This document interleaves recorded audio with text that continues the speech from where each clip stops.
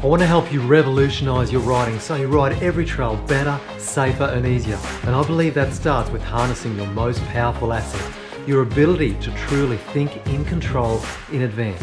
Welcome to the Groover Method podcast.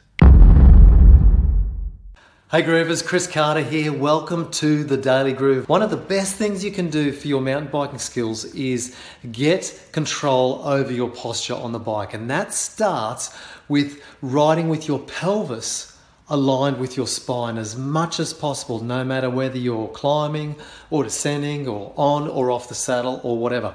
And that's why the hip hinge is so important and why you hear me talk about it so much.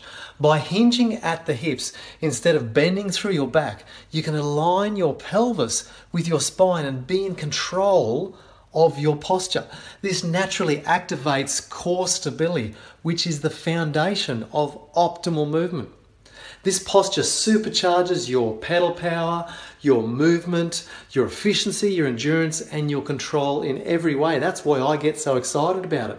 And it doesn't cost you anything. It doesn't matter what bike you ride, your wheel size, you can make this change.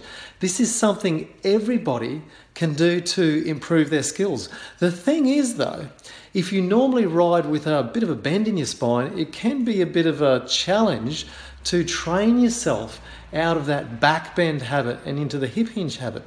There are some great training programs out there that can help you learn this new habit, but one of the greatest things you can do for yourself is start incorporating a hip hinge into everyday movements around the house and at your work. This is easy to do, and if you start bringing the hip hinge habit into more of your life rather than just your life behind bars, you'll form the habit faster and it will benefit you in so many more ways. So do this. Challenge yourself today to see how many times you can hip hinge in a day around your home and work, and then make it a habit daily off and on the bike. You'll start to notice that riding in control of your posture, especially when the trail gets tough, is one of the key control skills you need to mountain bike better.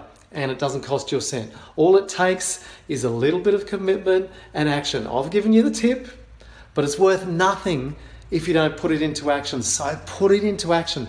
Start hip hinging everywhere you can. Share this tip with someone who you know is a backbender too. Hey Groovers, thank you so much for listening to the Groover Method podcast. It would mean the world to me if you could go and leave a rating on iTunes. Word of mouth is what makes my wheels go round.